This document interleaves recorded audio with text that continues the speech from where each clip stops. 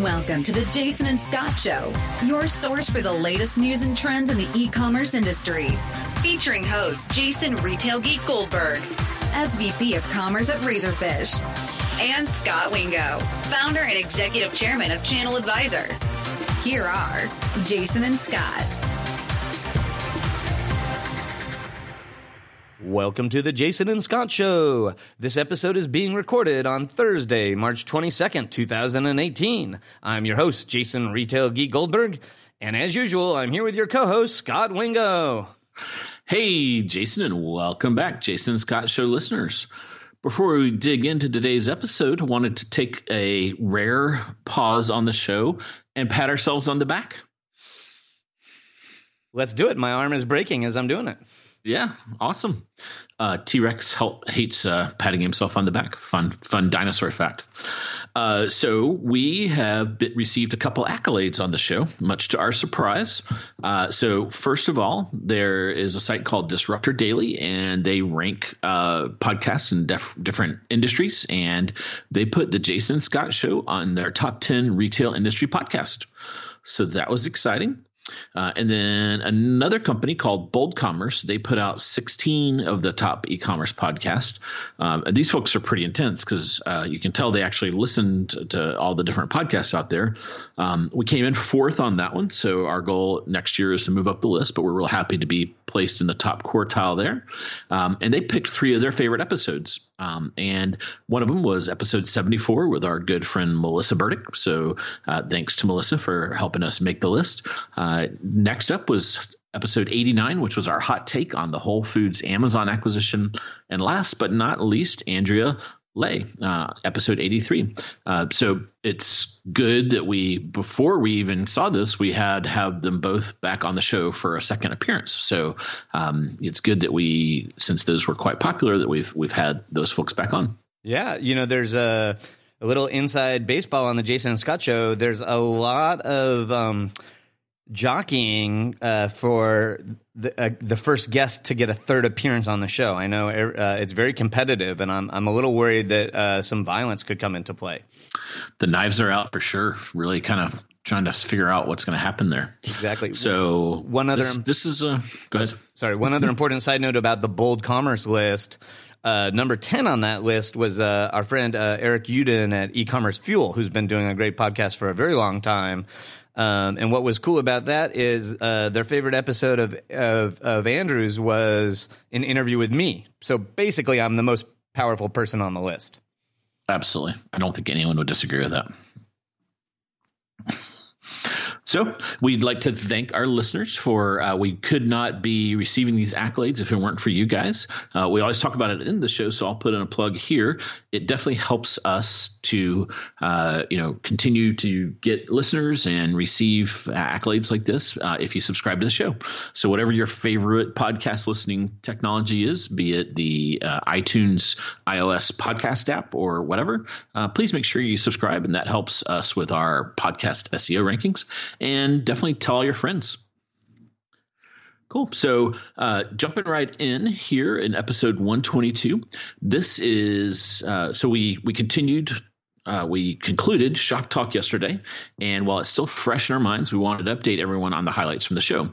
So this is the second part of a two-part series, and way back in episode 121, we covered the first half as kind of halftime report of what happened at ShopTalk. So that covered the Sunday and Monday of the 4 days, and then here in episode 122, we're going to cover the back half or the second half of ShopTalk and really dive into what happened Tuesday and Wednesday. Jason, why don't you kick it off with some of the first things that you attended Tuesday morning? Yeah, so I have to start with some hearsay news. We were recording a podcast, so I didn't get a chance to attend this. But there was the grocery track was going on Tuesday morning, and at least to me, a piece of news broke in the grocery track. The VP of Digital at Albertsons announced that Albertsons would be launching a third-party marketplace in the grocery space on their site later this year. So they were soliciting applications from sellers interested in being on the marketplace. Very cool. And I read the news report and it said something like it was almost a dig at Amazon Whole Foods. There's something about those guys some brands are leaving, and Albertsons was building this marketplace almost as a home for those folks. Is that kind of your read on it? At least partially. And again, I wasn't at the session, so I'm kind of putting some pieces together. As we've covered on the show a little bit, like there has been some blowback in the Whole Foods acquisition, and it's not clear whether this was driven by Amazon or this was a change that Whole Foods was in the process of making sort of in parallel with the Amazon acquisition.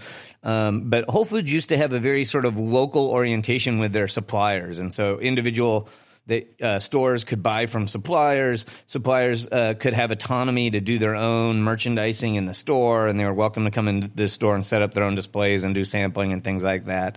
And coincidental with the Amazon acquisition, Whole Foods has moved to a much more national management of vendors. So some of the small vendors have gotten kicked out. Some of the vendors have less control over their own stuff in the stores. And as you can imagine, some of the vendor community is a little disgruntled with that. So I think whether that's actual discontent or whether that's just some mild annoyance, it certainly makes sense that a competitor like Albertsons would try to make some hay there. And I think they mentioned that's one of the reasons that they wanted to offer a marketplace alternative to Amazon in the grocery space. I would also say, in some ways, Albertsons has been one of the more digitally aggressive traditional grocers. So they've rolled out a lot of the expected programs you'd see, expect to see, like curbside pickup. But they also made the hugest acquisition in the traditional grocery space. They spent over $1 billion on Plated to have their own digitally native meal kit service. And so, this is there's a lot of questions in my mind about how a marketplace for fresh would work, but I will certainly be watching it, and we'll cover it on the show. Very cool. I'm just excited to have more marketplaces out there. This is going to be a theme of today's show is Mo marketplaces. So that's exciting, and it'll be interesting to see what their vision of a grocery marketplace looks like. Sometimes we find retailers use the language marketplace, but really what they mean is just kind of drop ship. So, they use EDI and a curated kind of a thing and kind of old school mechanisms to expand their selection, versus when I think of marketplace, it's usually much more, of an Amazon marketplace kind of a model, or even an eBay, where, any brand could go up to Albertsons and say, hey, I want to join this marketplace. I've got this cool, hip, new, energy drink or something, and want to make it available to your audience. So I'll be eagerly watching to see what you learn about what it looks like. Yeah, and I assume your experience is much deeper than mine in this, but I suspect you'll agree it's not uncommon for a retailer to underestimate the complexities of running a marketplace. Yes, absolutely. Yep. So then we wrapped up the podcast we were recording, and we made it to the first keynote in the morning, which was Emily Weiss, who's the CEO and founder of Glossier. Glossier is a cool digitally native brand in the beauty space that has been experiencing rapid growth and gets a lot of buzz. And Emily, is frequently talked about as one of the sort of next generation female leaders of successful companies. So it was interesting to hear from her. And she talked a lot about sort of what she called the new definition of a brand. And, this is a theme that continued with some of the other speakers, and that I've been continuing to have with some folks on Twitter, right up to Showtime today. But there's this notion of the company no longer being in charge and the consumer being in charge. And so, Emily described Glossier as a brand that was really designed around listening to the customer instead of talking to the customer. And so she talked a lot about how traditional brands, when they when they, want to be more customer centric, their real goal is to make the customer feel like they're heard. And, she was making the point that making customers feel like they're heard is a far cry from actually hearing customers. And so she thinks a lot of their goals are disingenuous. And then it's much harder to build a company that's really responsive to things they're hearing from customers. And the way this manifests itself is she's like, the days when a customer turns to an expert, be that a spokesperson or a brand, for product discovery are sort of over in her mind. And she thinks that, today with the advent of digital and one-to-one and all this transparency, the consumers are much more likely to turn to their peers for product discovery than they are to these centralized experts. And her proof point for that is that 80% of all of her customers came to Glossier based on a peer recommendation. And so, that was interesting to me because it's a theme that comes up in a couple of the other presentations on Wednesday about the role of brand and how important brand is in the role of sort of spokespersons and celebrity endorsers and those sorts of things. So more to come on that. Cool. I was confused for most of this one because where I come from, we call it Glossier, and I was like, "Where is the Glossier person?" And I never could find him. Yep. When you work for a French company, you learn to make everything sound a little more pompous. Okay. Wow. Then after the Glossier keynote, we had Amazon, and this is exciting. So they had 2 Amazon keynotes at the show, which is pretty unusual. So Amazon's usually pretty turtle-ish. They don't like to come to these events and really say much. But if you remember in the first half, we talked about the Amazon Go execs there talking about that. And then here we had Eric Broussard. He is the VP of International Marketplaces and Retail at Amazon. And this was really interesting because, what Amazon has done is built over 175 global fulfillment centers, but they were very country specific. So you could load balance product in the U.S. fulfillment centers. Let's say you were a third party and you were using FBA and you were selling widgets, and you would send those widgets into Amazon. Let's say you sell 1,000.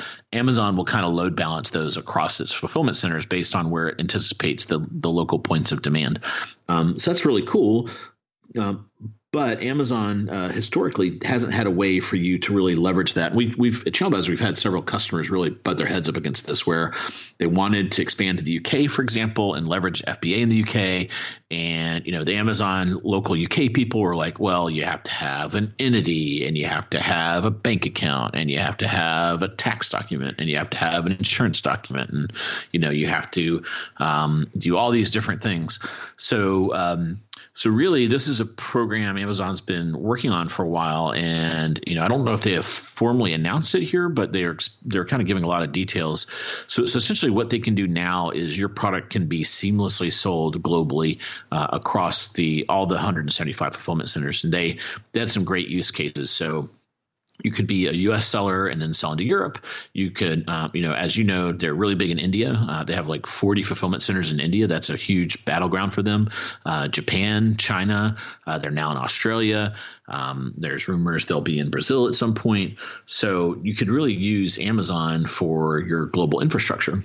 And another thing that's interesting about this that gives Amazon a huge edge is Amazon's also invested a ton of money into their catalog. And so they, unlike a marketplace like eBay, which is more free form, and where everyone that sells an Xbox or something kind of describes it in their own unique way, on Amazon, they have this kind of golden description of every Xbox and whatnot. And what's nice about that is it allows them to then, as they go into other countries, translate that SKU or that ASIN once. And then now you as a seller, if you match up against that and it's the same product as in, like, let's just say France and the US, you get kind of translation for free is kind of the punchline there. So So that's a really nice benefit of the Amazon Marketplace solution. So they really talked about kind of a 6-step process where they've made it insanely easy to sell globally. So step 1 is you send your inventory. So whatever your country you're in, and also this is all cross country. So you could be an India seller as well as a UK seller or whatever. So whatever country you're in, you send your inventory into FBA. They receive it and store it. And then it becomes Prime enabled. And then Amazon, you can tell Amazon what countries you want to allow this into, and then they will put the product into those countries and they will load balance across countries. So number 3, the customer orders the product. Number 4, Amazon pick, packs, and ships. They handle the front end customer service. So if someone has a question about the product of the delivery or anything like that, they have their entire force of local folks. And then they even handle the reverse logistics back through the system. So pretty amazing. And a lot of people question Amazon's the amount of money they built out for this network of fulfillment centers. And this is one of the powerful things you can do when you do have that asset. They have, if you look at all the other companies out there, no one has as many assets like this as Amazon. So even eBay, when they're doing cross-border trade, they're using, I think someone like a Pitney Bowes or something to kind of do the freight forwarding, which is great. And I'm sure that's a very capable thing. But it's not 175 fulfillment centers. It's kind of a reshipping kind of a model versus a get it native and sell the onesie twosie efficiently. Eric brought on stage 2 examples of this. So one was Exploding Kittens.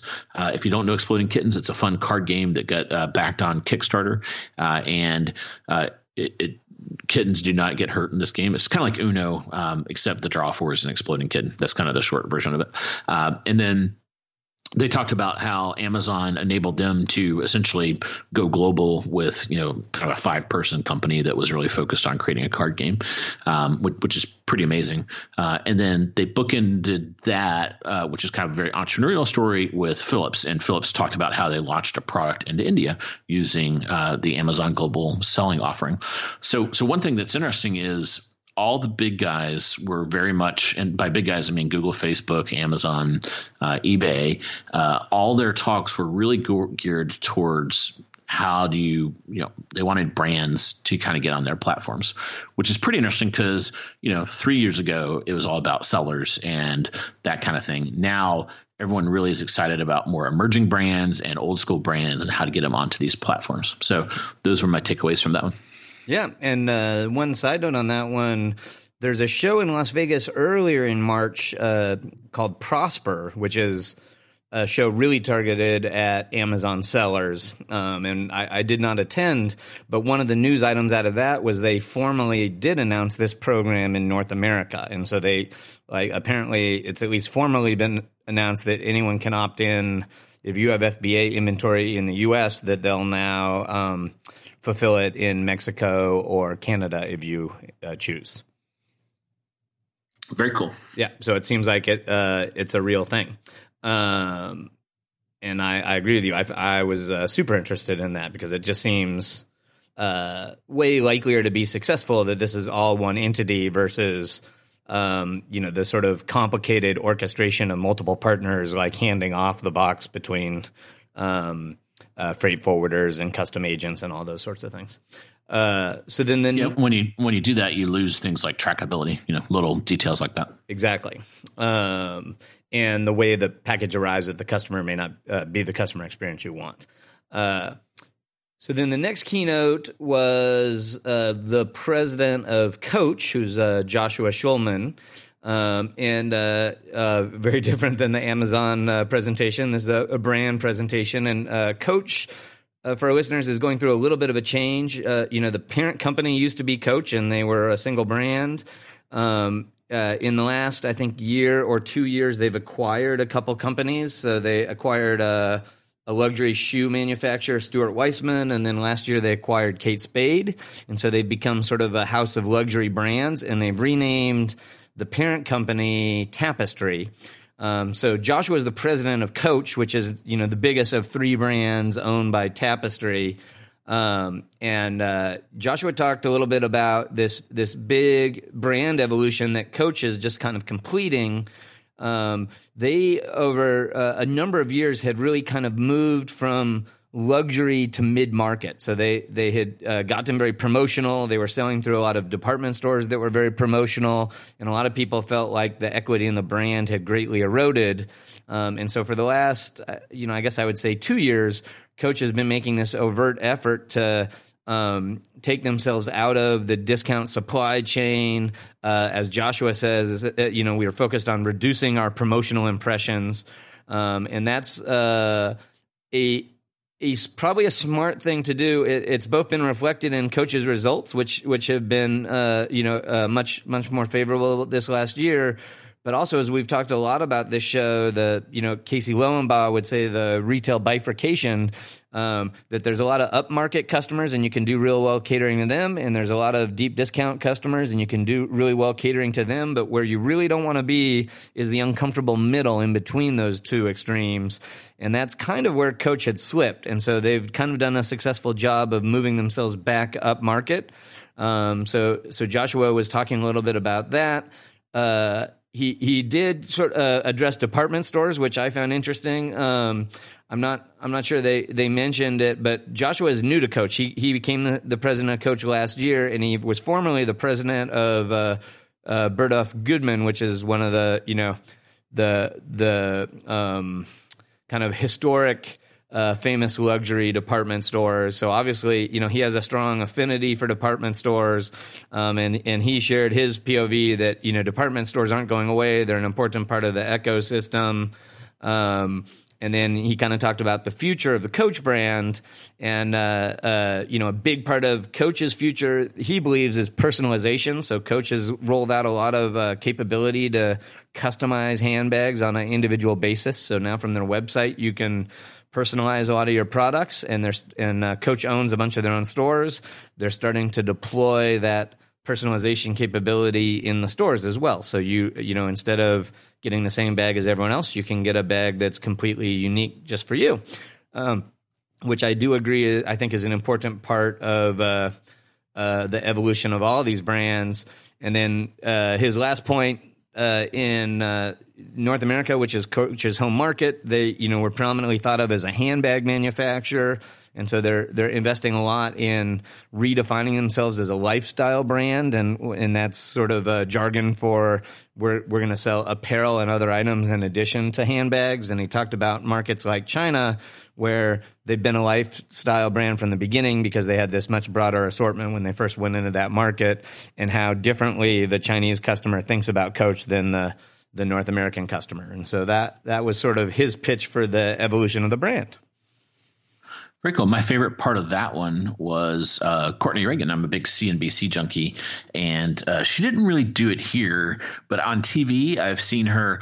I think what happens is some of these executives meet these reporters, and they just kind of assume they're just general business reporters and don't know the industry.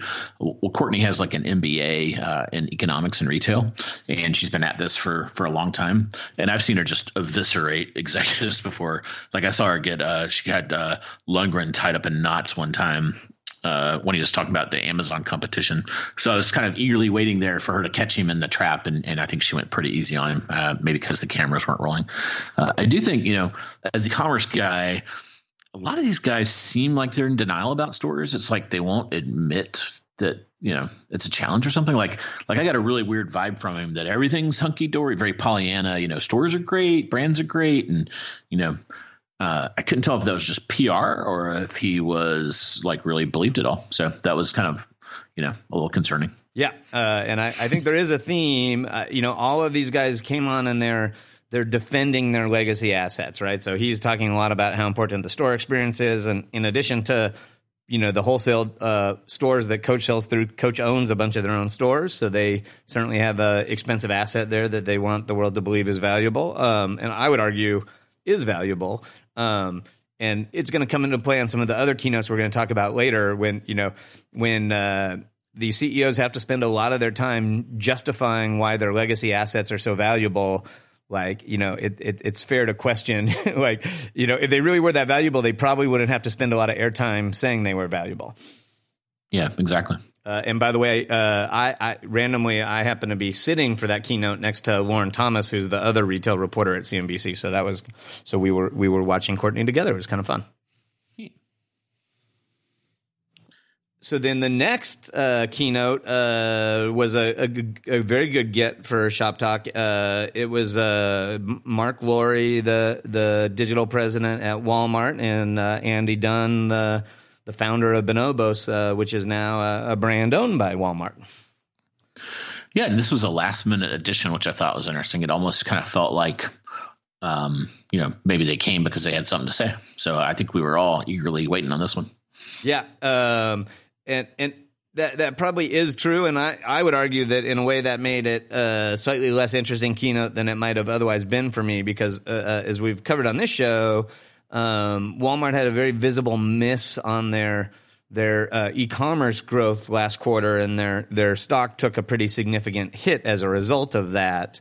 And so, that was the first question to Mark was to kind of talk about and justify the fact that they had something like 20 or 25% growth versus the 40% growth that folks were expecting.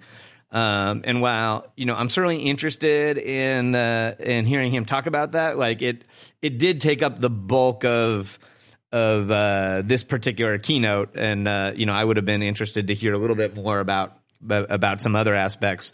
But I will say Mark's answer, which seems like it's now the corporate line there, is essentially that Walmart planned to have slower growth in Q4, and that it was sort of a retooling quarter for them, after they had several quarters of very fast growth. And he kind of pointed out that, look, we don't give quarterly guidance. We gave annual guidance, and we hit our annual guidance. So we don't understand why everyone was so surprised. And I think it's fair to say we're all a little cynical of that story. Yeah, I don't know if it's because of the podcast or whatnot, but I think between the two of us, we probably had 40 people come up and offer that they thought that was totally BS. That the general line was that nobody in retail plans for the fourth quarter to be a retooling quarter. Yeah, so I think the summary there, I think fair enough. They hit their annual guidance, and that's all great. If your plan is to have a soft fourth quarter, it's a bad plan. Yeah. So other than that, there were some interesting tidbits from that presentation. Mark reported that they're up to 75 million SKUs for sale, which is, from a couple of years ago, they were in the, couple million SKUs. So that's astronomical growth. I would assume the bulk of that is marketplace. And there's, a slight bit of controversy here in that there is a former Walmart exec that's actually suing Walmart. And one of his main claims is that Walmart sort of artificially inflates this number by saying how many SKUs are in the database and not necessarily actively for sale. But I think directionally, Walmart has added an awful lot of SKUs, and now is within an order of magnitude of Amazon, which is pretty impressive. Yeah, because what I think Amazon's about 400 million SKUs, something in that range. Yeah. Yep. So then he did talk about, something we talk about a lot on the podcast, which is Walmart's grocery progress. They now have 1,200 stores that do grocery pickup. And so what that means is 1,200 cities where customers can order groceries online and drive by the store and pick it up. And, except for those 1,200 stores, you can't order fresh groceries from Walmart. So this is this weird thing that I think the analysts haven't totally picked up on yet. When you're talking about store sales, you talk a lot about same-store sales because you compare apples to apples. When you talk online, you talk, general growth. But now you really have this third category, which is sort of online grocery growth, which is a hybrid. You can only deliver if you have a store enabled to do so. So they're at 1,200 stores, and they expect to open another 1,000 stores this year. In my mind, that has been the primary driver of their huge e-commerce growth. And so I think they need to open 1,000 or 1,200 more stores this year to comp well against last year, or they're gonna lap all those grocery stores they opened last year, and that would dramatically slow their comps. He also mentioned that they are now in 100 metros with same-day delivery. This is this blended solution where I think they're using Deliv, they're using Uber, and they're letting their own employees do deliveries. So that is interesting. We'll hear about that from Target as well. And then Andy talked a lot about the digitally native vertical brands, which is a term he coined, and how that fits into the Walmart strategy. I think it's Mark Laurie that always uses this metaphor, but they talk about the analogy of Walmart to Netflix, and they say, like, gosh, Netflix is a super successful model. You can go watch a bunch of other people's movies on Netflix, but increasingly the big draw to Netflix are these first-party content that Netflix created exclusively, like House of Cards or Orange is the New Black. And so to Andy and Mark, these digitally native vertical brands like Bonobos, ModCloth are the sort of unique videos in the Netflix model. And I don't know if they meant to, but they did make an announcement that I had not heard before, which is that all of those digitally native brands will eventually find their way onto the Jet sales platform, which many of them are not right now. So that would be ModCloth, for example, would be sold through Jet. And Mark, said the high level strategy is, look, we're redefining the Jet brand. We're going to use Jet as the brand to win affluent urban millennials, and which sort of perfectly complements the markets that the Walmart brand is really good at winning. Yeah, I thought a couple funny things in there. The answer to the question of the bonobos being on Jet was, Del Rey, Jason had gone out and searched, and he found like just pictures of monkeys instead of, he couldn't find bonobos on Jet. So that was kind of a funny thing that he brought up. And then I think when they were using that analogy to Netflix, they kind of lost Jason. He was like, so you're going to be a media company? I don't think he understood the metaphor of unique original content that they were trying to make there. But it certainly is, it's definitely, I think it's a very valid strategy. It's kind of like Prime exclusives that Amazon is doing. I think the challenge with Walmart is, they've got like 8 things going on that are pretty intense in each of their own. And their e-commerce piece is not at a scale that Amazon is. So it's going to be hard for them to execute well on all 8 of those. For sure. Yep. Cool. Was that anything else on the Walmart side? I think that was the main gist of the Andy and Mark show. Other than crushing on Andy the whole time. Andy had some really cool slippers on that apparently were the slippers he got married in. Yeah, I took a picture of this. I think that was my picture that was circulating. It was funny. So then up next was House, and the House, Houzz. And House is a really cool story. So I actually know one of the founders. His name is Elon, and he was from 2001 to 2010. He ran a bunch of engineering groups at eBay. And his wife's name is, I'll probably butcher this, but Adi Tatarko. And they are from Israel, and they moved to Silicon Valley and bought a house probably for $1 bazillion. And they were working on refurbishing the house. I think it was about 8 years ago now. And what they found was there was no great e-commerce experience for furnishing your house.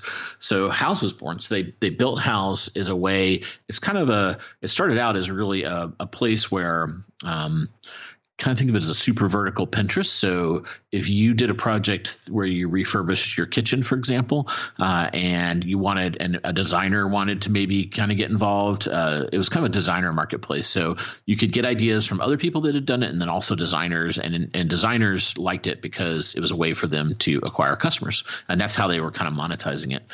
Then what happened is there were so many do-it-yourselfers that would say, hey, I really like how Jason and his wife did their kitchen. I want to and I can see this faucet in there that I really like, and this countertop, but I want to know exactly what that is and how to go buy it. So there was this disconnect between the products you would see in these kitchens and other rooms that were being refurbished and the ability to buy them. So they created a product marketplace on there. And full disclosure, we've been a partner of theirs at Channel Advisor for a very long time. It used to be more of a paid listing kind of a model, and then it moved to a pure marketplace where you can buy them all on House. And they've been a great partner of ours. So it was cool to hear the story. I've never heard the story from kind of that start to where they are now. And here they are today, they've got 10 million items on the marketplace. They've got over 20,000 sellers and 40 million monthly active users. So, it's pretty neat that they kind of just really solved a problem and were able to build a couple different ways of monetizing that on there. He was interviewed by Alfred Lin, who was one of the, I don't know, was he founder status at Zappos? I've always thought of him as a Zappos founder. Yeah, that's a good question. I think he was there at the beginning. I do not know if he's officially a founder or not. Yeah, but he left pretty shortly after the Amazon acquisition and joined Sequoia, which is one of the bluest of blue chips in the Bay Area. So a lot of his questions, I wasn't sure the retailers were grokking him because he was talking about monetization strategies, and he's like going kind of deep into the VC language there. So it was kind of interesting. And then the last thing I thought was interesting was they did talk about AR. So this is really big right now in the home category, where you can use augmented reality to look at a room and be it a piece of furniture or a faucet or something like that, or maybe even a cabinet. You can kind of get a feel for how that's going to look in your room. So they have 1 million SKUs that are what I would call AR enabled, and this was one. I want to make sure that we caught that it improves your conversion 11x when people are using the AR to look at an item. So in my calculus, I kind of said, well, the average conversion rate is something like 2 to 3%. So what is that, like 33%? Which I guess makes sense, because you got to be pretty far down the funnel if you're going to be like, okay, I'm going to go home, I'm going to fire up this AR thing, and I'm going to drop that widget, that piece of furniture, whatever it is, into my room to see if it fits.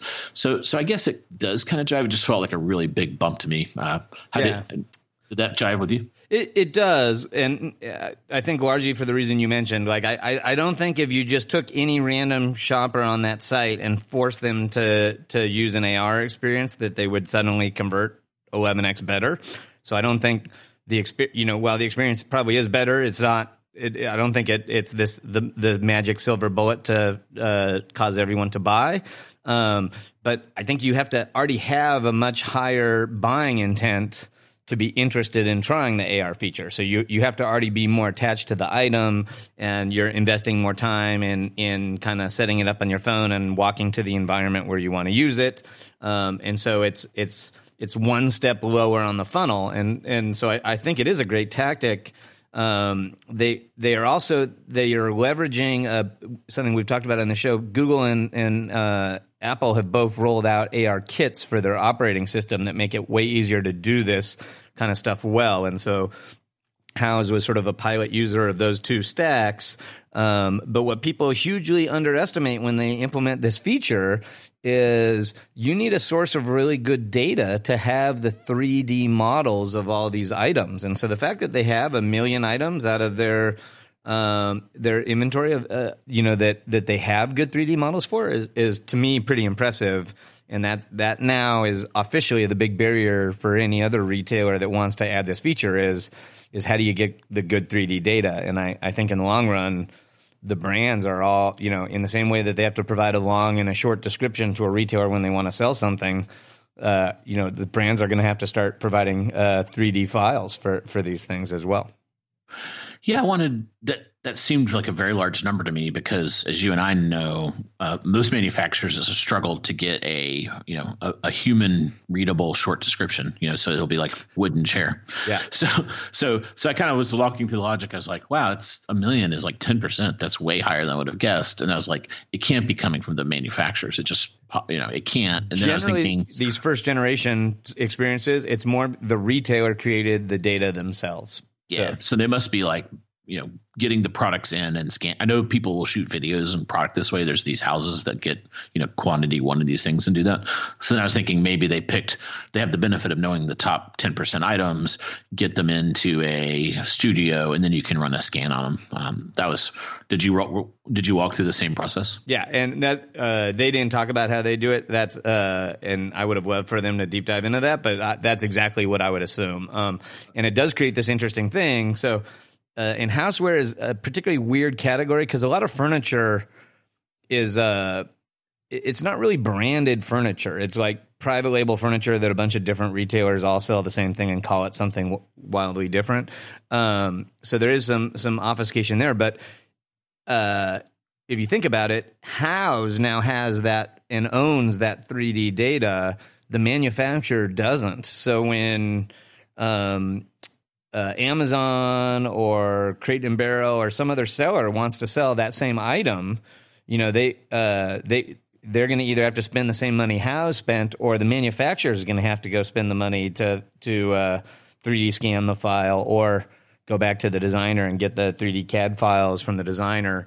And so it does create this new work stream. This is how a lot of new attributes in e-commerce, this is how they start. The first time a retailer wants to use them, the retailer has to invent them. And once it becomes a best practice, it gets pushed back on the manufacturer, and eventually the manufacturer gets good at providing it. I mean, the same is true with digital images. Yeah. It also made me wonder, the Wayfair ones talked about a lot. It made me wonder how many models they have and if they're doing something similar. Yeah. And if you think about it, in this category, it's even more ugly. Like, the hardware to 3D scan these big items is more convoluted than like simple tabletop items. And so much of this stuff is drop shipped. Like, if these were shoes that sat in a fulfillment center, you could imagine setting up shop and scanning a bunch of shoes in the fulfillment center. But a lot of these things, might, like, particularly in the case of Wayfair, they never pass through a Wayfair facility where Wayfair could scan them. Yeah, very interesting. Cool. So after Houzz, we had Google up. And the Google one was probably, if I was going to pick one that was my highlight, this would have been it. And even then, I think kind of what Google announced at the show was largely misunderstood. So I want to spend some time on that because I think it's pretty important. So one of the interesting things that's gone on is the guy that used to run retail at Google, his name was John Alfernus. And he left to join Pinterest. And I saw him several times at the show, and he was there with probably like 50 Pinterest people, which I thought was interesting because you don't immediately think ShopTalk and Pinterest.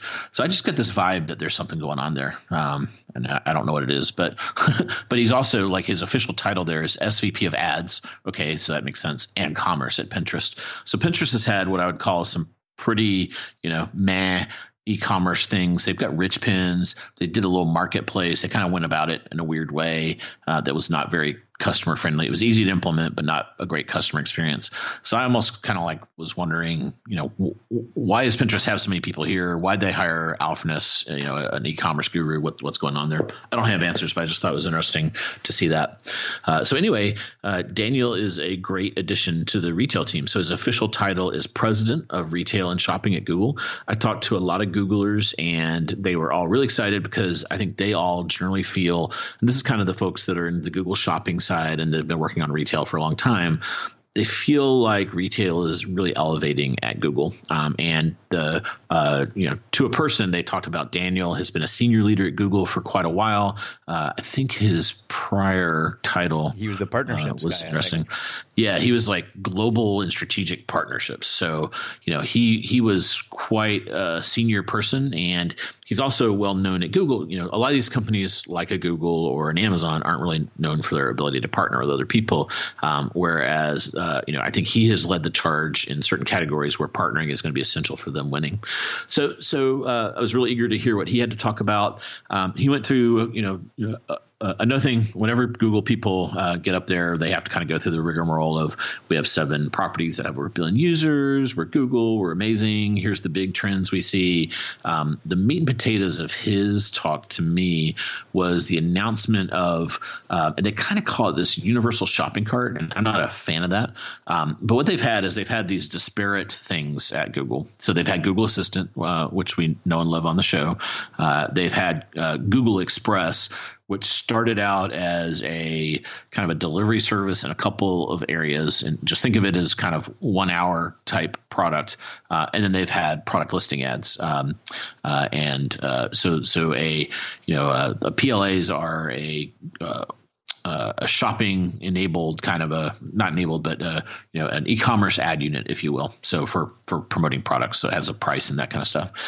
So they've put them all under this umbrella now, and they've actually the cool thing for me is essentially they've built a marketplace on their product listing ads, and they've taken a couple shots at this, and they've last time it was called Buy on Google, and it was just so micro. So it was like 5 merchants on Android only, and you had to have Google Pay, and it had to be enabled, and it had to have this, that, by the time you slice all that stuff, you're looking at 500,000 users, which is, it's not nothing, but in the world of Google with all these billion-dollar properties, it's like, why are you going after these this slice of a slice of a slice of a slice? So this feels bolder to me, but unfortunately they're not doing a great job of describing it. So the way I think about it is you can now take any SKU and have it available in a lot of different flavors. So first of all, if it's like what I would call an e-commerce SKU, meaning you're going to ship it either from a fulfillment center or a store, so kind of like a 2-day plus kind of a thing, you can make that buyable in a Google search result. If that product is near the user and available for delivery same day, that's another option. So there's kind of like these rings of availability. And then also you can make that SKU available through Google Assistant. So the example they have used a lot is, as you know, Target has a private label CPG brand called Up and Up. So they show this detergent that has been enabled with this new ad unit that's called a shopping action. So once it's enabled, then there's 3 use cases. So you can say, "Okay, Google, buy Up and Up laundry detergent," and it will know then based on where you are if you can get it kind of same day or in an e-commerce kind of a 2-day type experience. So it will ask you, and if it's available in both, it'll ask you which one you want, and there may be shipping fees and stuff there. And then if you're in the Google Express experience, you'll see that product because it is available at a local store. And then if you're in a sponsored PLA, you will see it there as well. So there, we at Channel Advisor, we are an early partner on this, and I can say they said on stage that Target and Ulta are seeing 20% lift from this unit, and I can say there's several other people in there, and this is causing really good lift for folks. And this is something I think has been a long time coming. You and I disagree on the mobile gap, and I think there's certainly some attribution things in there, but what I think happens is the desktop metaphor doesn't work on mobile.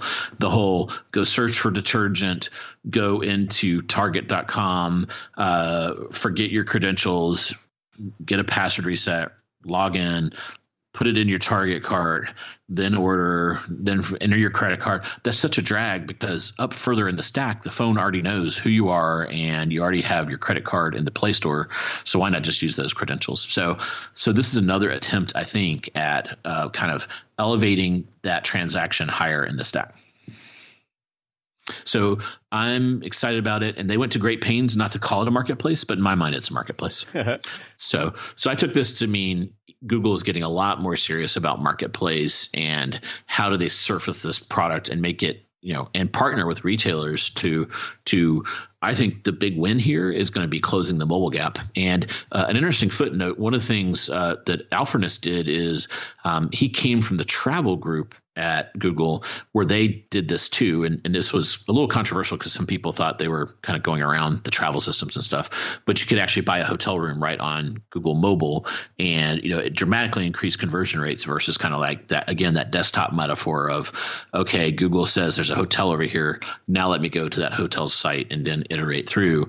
You could actually go buy that room on Google. So I think they've seen some really interesting things in travel, and they want to bring it here. They did a 1.0 of it over the last 2 years that didn't get a lot of success, and then this time it feels like they're taking a much bigger at-bat swing. Yeah, for sure. And I do think they're taking a bigger swing. It's going to be interesting to see how it plays out.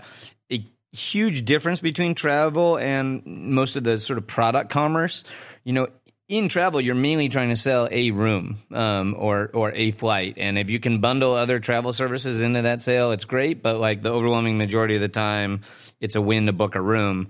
A lot of individual items that you sell in e-commerce are only profitable if you get the customer to buy more than one thing. And so, the level of difficulty for Google is much higher in the commerce space than the travel space in my mind, because it can't just be a click to buy button in search results, because that frankly is going to drive everyone to single item purchases. AOVs will go down, and the already stressed profitability in the whole ecosystem would get even more stressed. So it's gonna be interesting to see how all that plays out. To So one funny thing, the economic model is different than most other Google Ads units. In most cases, you're paying for that exposure in the ad world, and Google is charging much more like a marketplace here. You're paying a take rate on the stuff that Google helps you sell, or in the ad business they call this a rev share model. And when the word got out that they were launching this format, all the traditional SEO guys panicked because they misinterpreted this as Google will now share the profits with you and elevate your listings in organic search. So so there was several days of panic on Twitter where that was sort of going around. I guess one other interesting outcome of this is it also creates this scenario where you may not have paid to have a PLA show up, but Google may decide to place your PLA extra times that you didn't pay for and take the rev share from it. And so that's an aspect of this program as well, is that Google can now run Google-funded PLAs.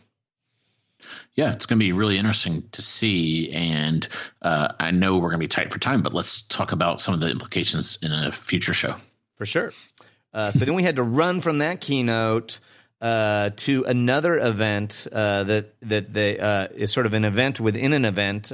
Jason Del Rey from Recode, they host a dinner or an evening at ShopTalk that they call Code Commerce, and so he typically gets like about 3 interesting speakers. At this sort of show within a show, and so we hoofed it from the keynote to join Jason's event, and there's some interesting speakers there as well. So the first guys up there was Eric Nordstrom, who's one of the 3 Nordstrom brothers running Nordstrom's right now, and who does not do a lot of public events. So that is kind of a cool get. And he was on stage with this gentleman, Don Kingsborough, who's from a company called One Market, and I'll get into that in just a second. So having Eric there would be cool under any circumstances, but news had come out that day that the board of directors of Nordstrom had sort of turned down the Nordstrom family's offer to buy the company back and take it private. And so according to the reports, the deal is dead now. And so, that was obviously a piece of news that Jason went right at Eric about, and which Eric had very little interest in discussing and probably, wasn't at liberty to discuss. So it created some sort of humorous for us, awkward for Eric moments at the beginning of that interview. Yeah, knowing, Del Rey didn't let up. It kept coming up and he kept pounding on him. It's good. Exactly. And I thought Eric had kind of a funny line. He's like, I'd like to say I appreciate the question, but I really don't.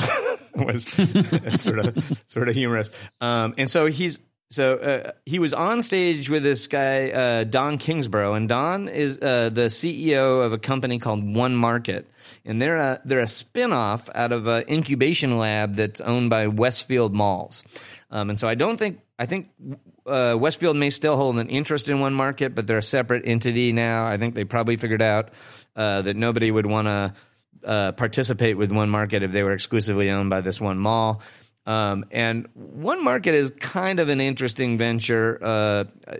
Personally, I'm a little skeptical on it, but the gist of it is that, hey, Amazon has locked up a big chunk of the market and they have this huge unfair advantage. Amazon has all this data about the consumer. They see way more of the consumer's purchase behavior and more of their browsing behavior than anyone else. And they're really putting all the traditional retailers at a disadvantage because no one retailer, with the possible exception of Walmart, really has the data visibility to know the customer as well as Amazon does. And so One Market is an effort to say, let's create a data co-op where all the retailers share everything they know about a consumer, and then we'll make that data available to any of the retailers in the co-op to improve their experience. And they have to make that data available in a very limited way. Like they can't share personally identifiable information from one retailer to another, and they can't, give one retailer another retailer's customers. But essentially, if you're a customer and you've done a bunch of shopping at Coach, and so Coach knows you really well, and then you walk into Michael Kors, and Michael Kors says, "Hey, I just met this guy Scott Wingo, and he's in the Co-op database." The One Market would be able to share some of the enhanced data they know about Scott Wingo that they learned from Scott's shopping with Coach. And so I don't know if I explained that very well, but at the highest level, this is sort of a customer data co-op to compete with Amazon. Yeah, I have to say, I've never met Don before, but he seemed like a really storied guy. He did some really great stints at PayPal and places. So I have no doubt he can build what he says he's going to build. But I honestly didn't understand a bit about it. I guess I didn't get the use case. It's I don't really care if I go to South Point Mall and then I go to Crabtree Mall and they know about me. I just don't understand.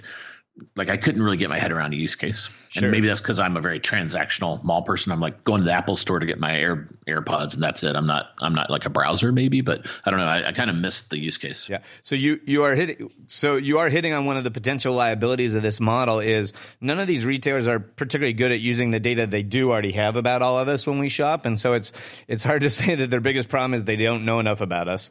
But it is fair to say, that they are worried that they know less about us than Amazon does. So I get that. A big problem with this model is anytime you explain anything like this model to a consumer, they're going to immediately panic and get creeped out, and it just sounds like Big Brother.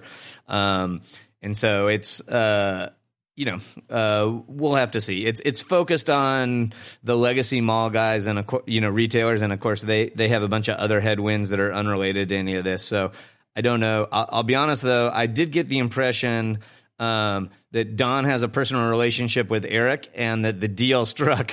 And by the way, Nordstrom is one of the retailers participating in One Market. So I suspect the deal struck was Eric will come on to Code Commerce and talk with Jason Del Rey if he gets to bring Don with him, and Don gets to make a pitch for One Market. Yeah, and they didn't talk about it, but I kind of get the vibe Nordstrom may have invested in that entity. I don't know why. It's a co-op. I think all the retailers that participate are basically investors. You own a piece of it. So absolutely. Yeah. And so Eric had a vested interest in Don doing well, and let me just say, I don't think Jason had a lot of super interesting questions for Don. I think he was a lot more focused on what he could get out of Eric. Absolutely. Yeah. Yep. So I'm not sure there was a lot of interesting Nordstrom revelations in this interview, other than the plan at Nordstrom is to do what they've always been doing. It's the fact that we didn't buy the company back doesn't change anything was kind of Eric's message. I thought there was kind of just a funny random story. Eric's telling the story about his dad, Bruce Nordstrom, that was, former president of Nordstrom's, and how whenever someone would call Nordstrom a department store, how Bruce would be really upset and say, "We're not a department store, we're a specialty store." And, for folks listening, Nordstrom started out as a shoe retailer, and they still have a lot of that DNA. Eric said, and I would be like, "Whatever, Dad. We're a big store with a escalator, so call it what you want." And it just was a funny moment for me, thinking of this storied retail family having these arguments around the Thanksgiving table about whether they're a department store or not. Yeah. Yeah, I had never met at Nordstrom, so that was kind of cool. Nice. And then the other thing that came up a little bit, which is interesting, I don't think Eric shared any new information, but Nordstrom has this store in Los Angeles called Nordstrom Local, and this is a small store by Nordstrom standards. I think it's still pretty big. I think it's a 20,000 square foot store, which a full Nordstrom might be 50,000 square feet. And there is no inventory for sale in this store, so it's kind of like a Bonobos guide shop. It's there, there's personalized customer experiences and shopping concierges and lots of product on mannequins that you can look at. But then you order the product, and Nordstrom ships it to your house. And the talking point that Jason was focused on was I've heard a lot about this store and the fact that it's it's not profitable and isn't likely to be profitable in the near future.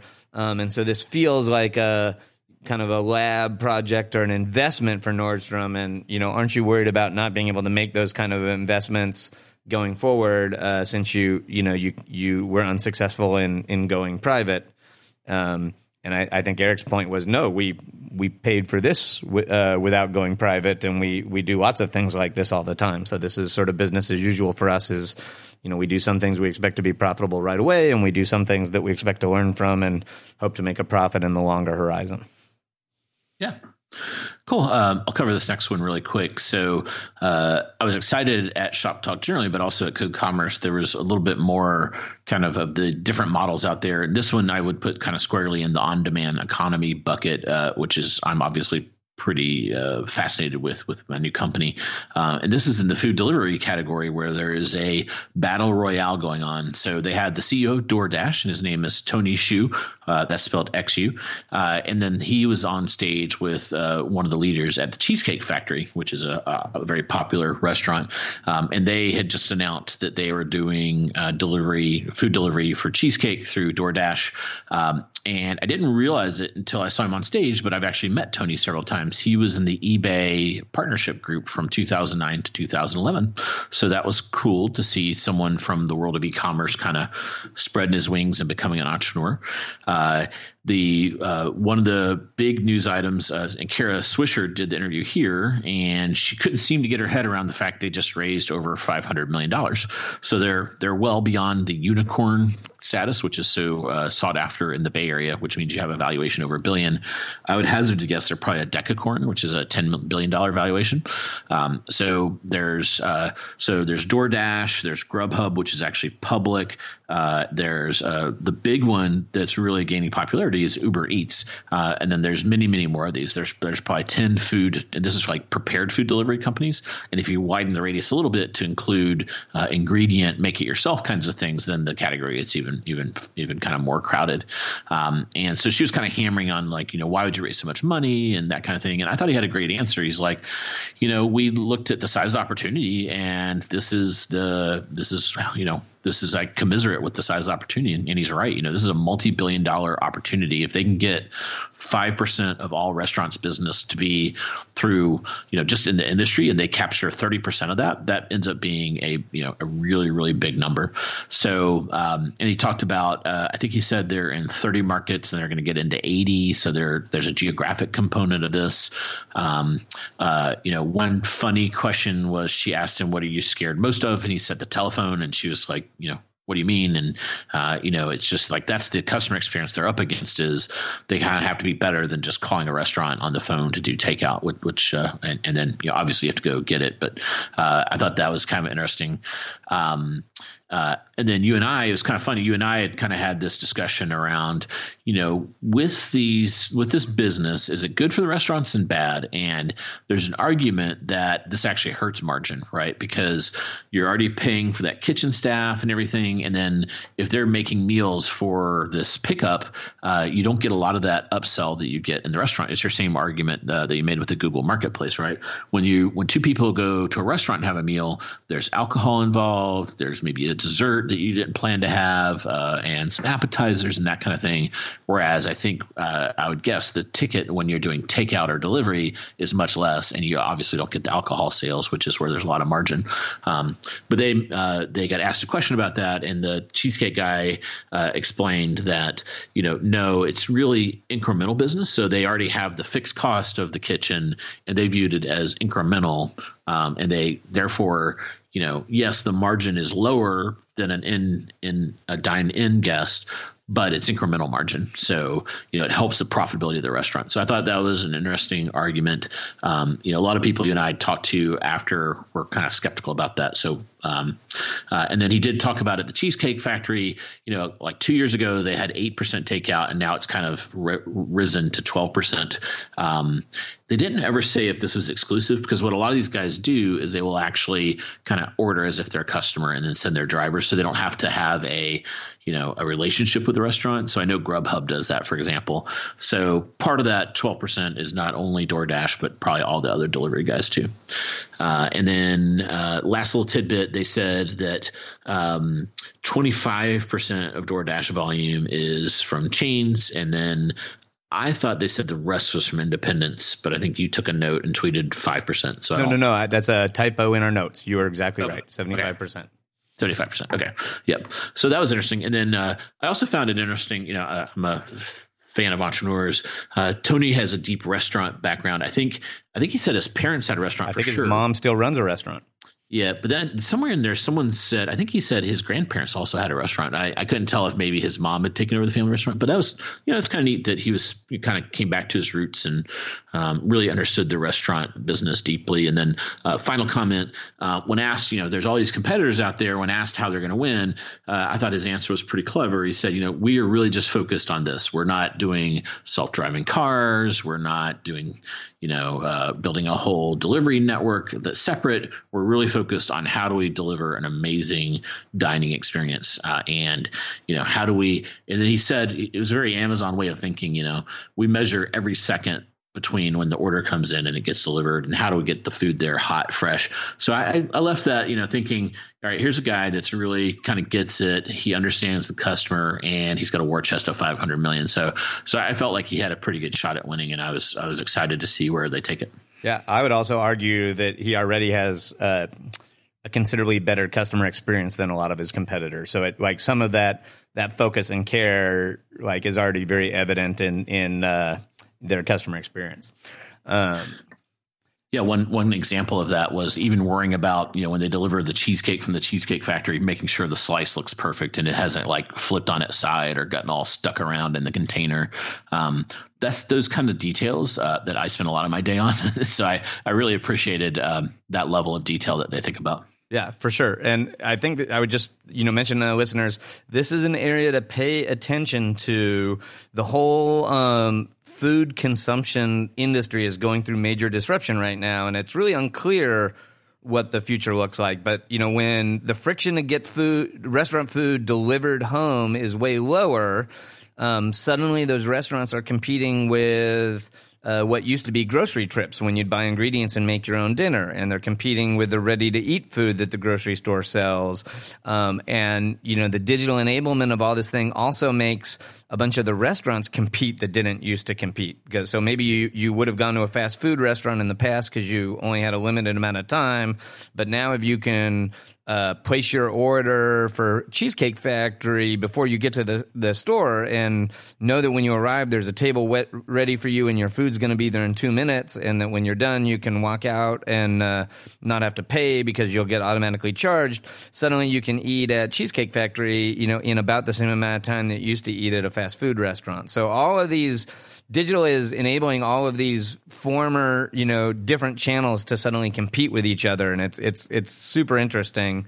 One note on the cheesecake guy, he kind of poo-pooed some of those experiences, and he's like, "Yeah, we're never going to have tablets on our tables," which is sort of taking a shot at Applebee's and Chili's and some other chains that are experimenting with that, because we just think the customer wants a personal experience and an interaction with a server. And that could be true, and he could be right.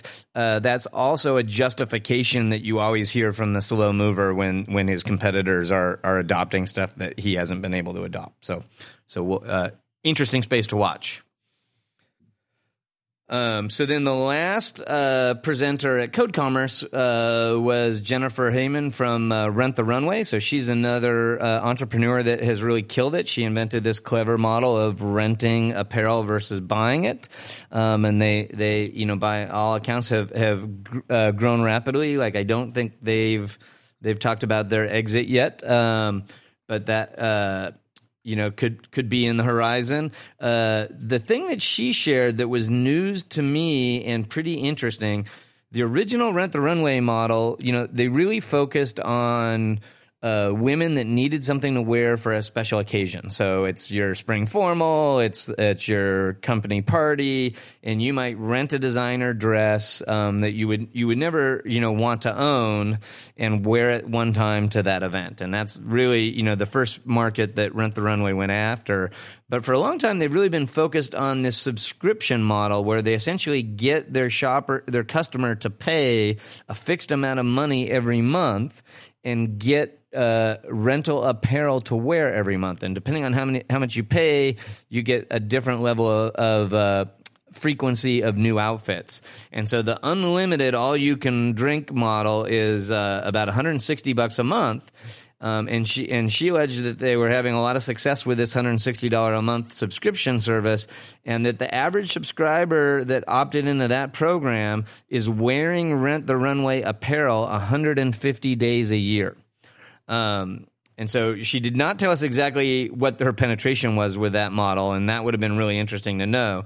But if there's a cohort of women that are 150 days a year wearing stuff that they rented instead of own, that really foretells a paradigm shift in the apparel business. I mean, that's a lot like half of all car owners leasing their car instead of buying it. And so that was surprising to me that she got that level of adoption, and that I think that's pretty interesting and well worth watching. Very cool. Then after that, we went to the Google party, which was amazing. And you and I, our security folks were kind enough to let Wycliffe Jean in, and we did a selfie with him. So if you're a Wycliffe fan like we are, you can check that out on Twitter. Yeah, he seemed really thrilled to get the picture. I noticed he spread it all over his social media. It might even be his profile pic now. I'm sure it is. Yeah. The other thing I learned is we need a posse. We need someone constantly Facebook Living us, and we need a social media manager, and we need big burly security guards. So yeah, we'll put that on our wish list. The other two things we need is a stylist and talent. Yes. Yeah. Well, let's get the posse first, then we'll work on those. Yeah, I agree with you. Seems easy. I think the first thing seemed way easier to get. Okay. And so then you abandoned me.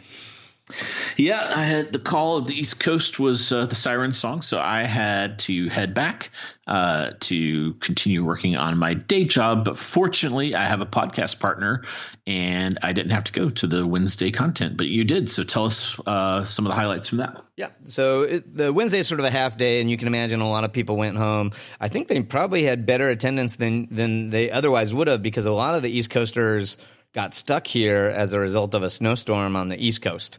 So there were three final keynotes, and I think they were good keynotes that were interesting to catch. The first one was an eBay keynote, and they had two execs from eBay. They had Jan Peterson, who's the chief AI scientist at eBay, and this presentation was mostly about AI. And then they had Scott Cutler, who I'm guessing who's the SVP of Americas for eBay.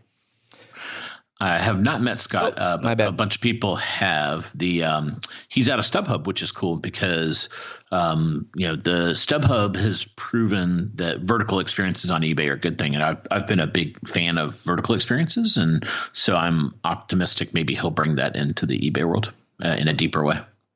So in fairness, it seemed like he kind of queued it up. He gave the kind of high-level presentation on eBay and then handed it over to Jan to talk about some of the AI things. And Jan may have been a little technical for some of the audience, but they did get to some of the AI use cases that eBay is using, and that was pretty interesting. And the most interesting one to me, so eBay has some of the augmented reality stuff that we were talking about with House. They're using image recognition to categorize a lot of pictures and add attributes to product listings and things like that.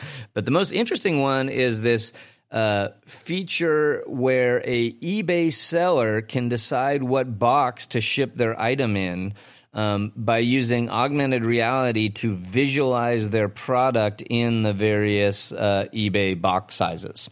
So this is you could almost think of this as a seller-facing feature instead of a customer-facing feature. And they kind of demoed, how the seller could use this tool to visualize the box and pick the best box and ship less air. And spoiler alert, we also recorded a podcast with Bob Cubbins from eBay, and he'll be talking a lot more about that feature on that podcast when we get it published. Yeah, I'm excited to hear that one. Yeah. So then the next keynote was David Jaffe, who's the CEO of Ascena Group. For those that aren't familiar with that name, they're another house of brands in the apparel space. David got up and gave a very traditional retailer presentation talking about how the customer's changed and we all have to, be more personalized and we all have to embrace omni-channel and stores are super important, but, we have to use them in these new ways. So the last keynote is this super cool company.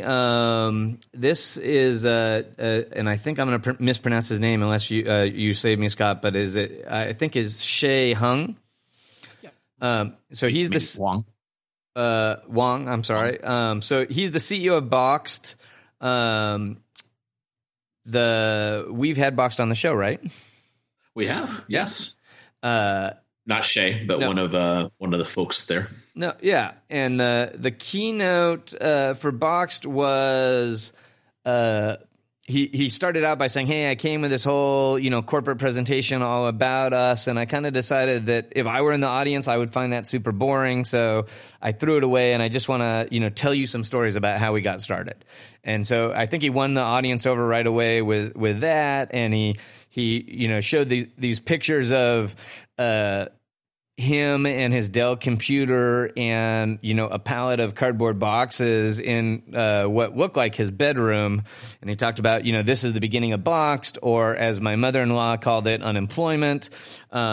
And he sort of shared all these stories about how his mother-in-law was horrified and didn't think he was good enough for her daughter, and how this business was not instilling confidence. And then later, as they got traction, they moved to the garage and set up racks in the garage, and eventually they have all these like storage pods outside his house, and this is like a house in a typical suburb in New Jersey, and how all his neighbors had assumed that he was starting a drug dealing business.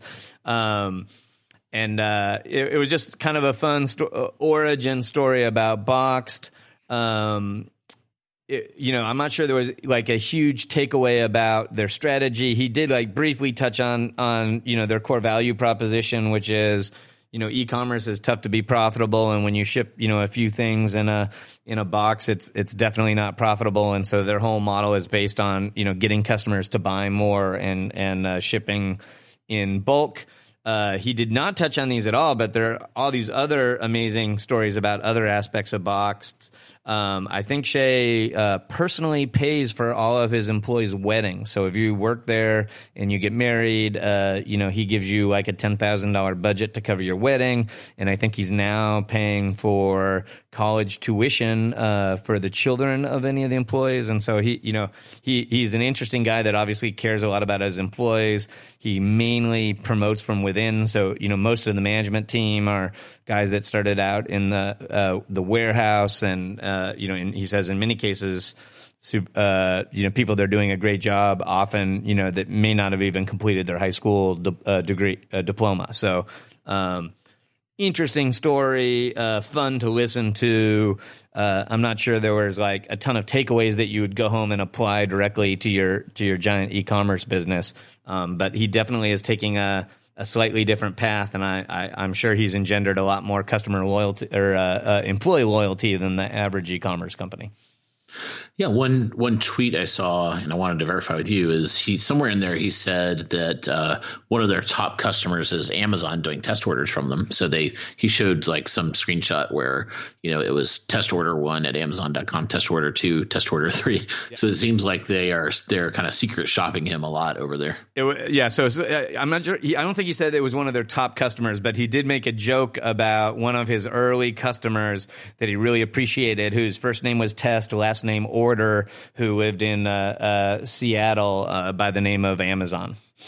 And so I thought and this is a good time to. So Amazon has just kind of changed the price model for their competing, for the pantry thing too. So I wonder if that was their reaction to Boxed. It easily could have been. And just to recap for listeners that don't know, Prime used to be there was a minimum. Prime Pantry was essentially you pay a fee for a box, and then you get to put as many pantry items in that box as you like for a fixed fee. And so it was sort of a model similar to Box to get you to buy a big box of stuff.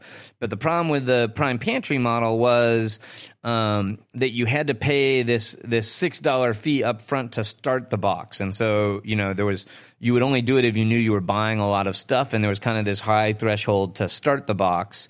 And so now the pivot in the economic model is you no longer pay for each box, and instead you pay a subscription. And I don't remember exactly what the subscription is. I want to say it's like $10 a month, but I might be wrong on that. Yep, I think it's like $9.99. Yeah, $9.95. And so on one hand, it's a higher bar to get someone to do a monthly subscription than it is to do like an on-demand thing.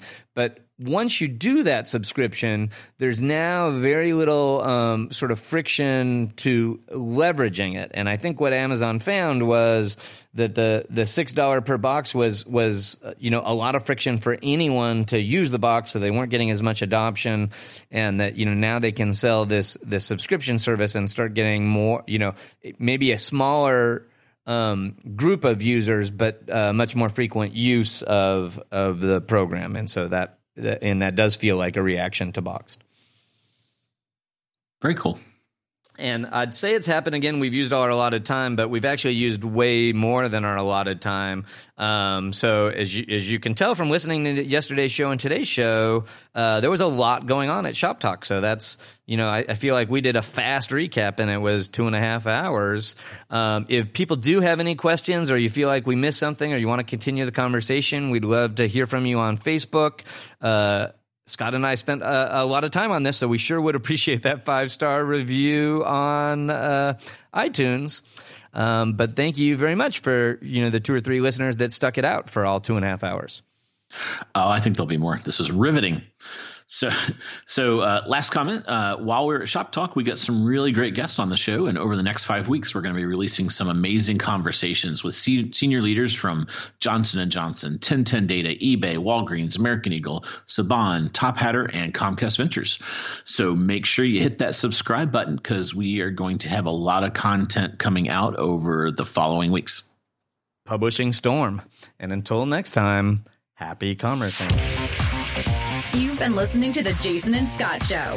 For all the latest news and trends on e-commerce and shopper marketing, subscribe to us on iTunes or visit www.jasonandscott.com.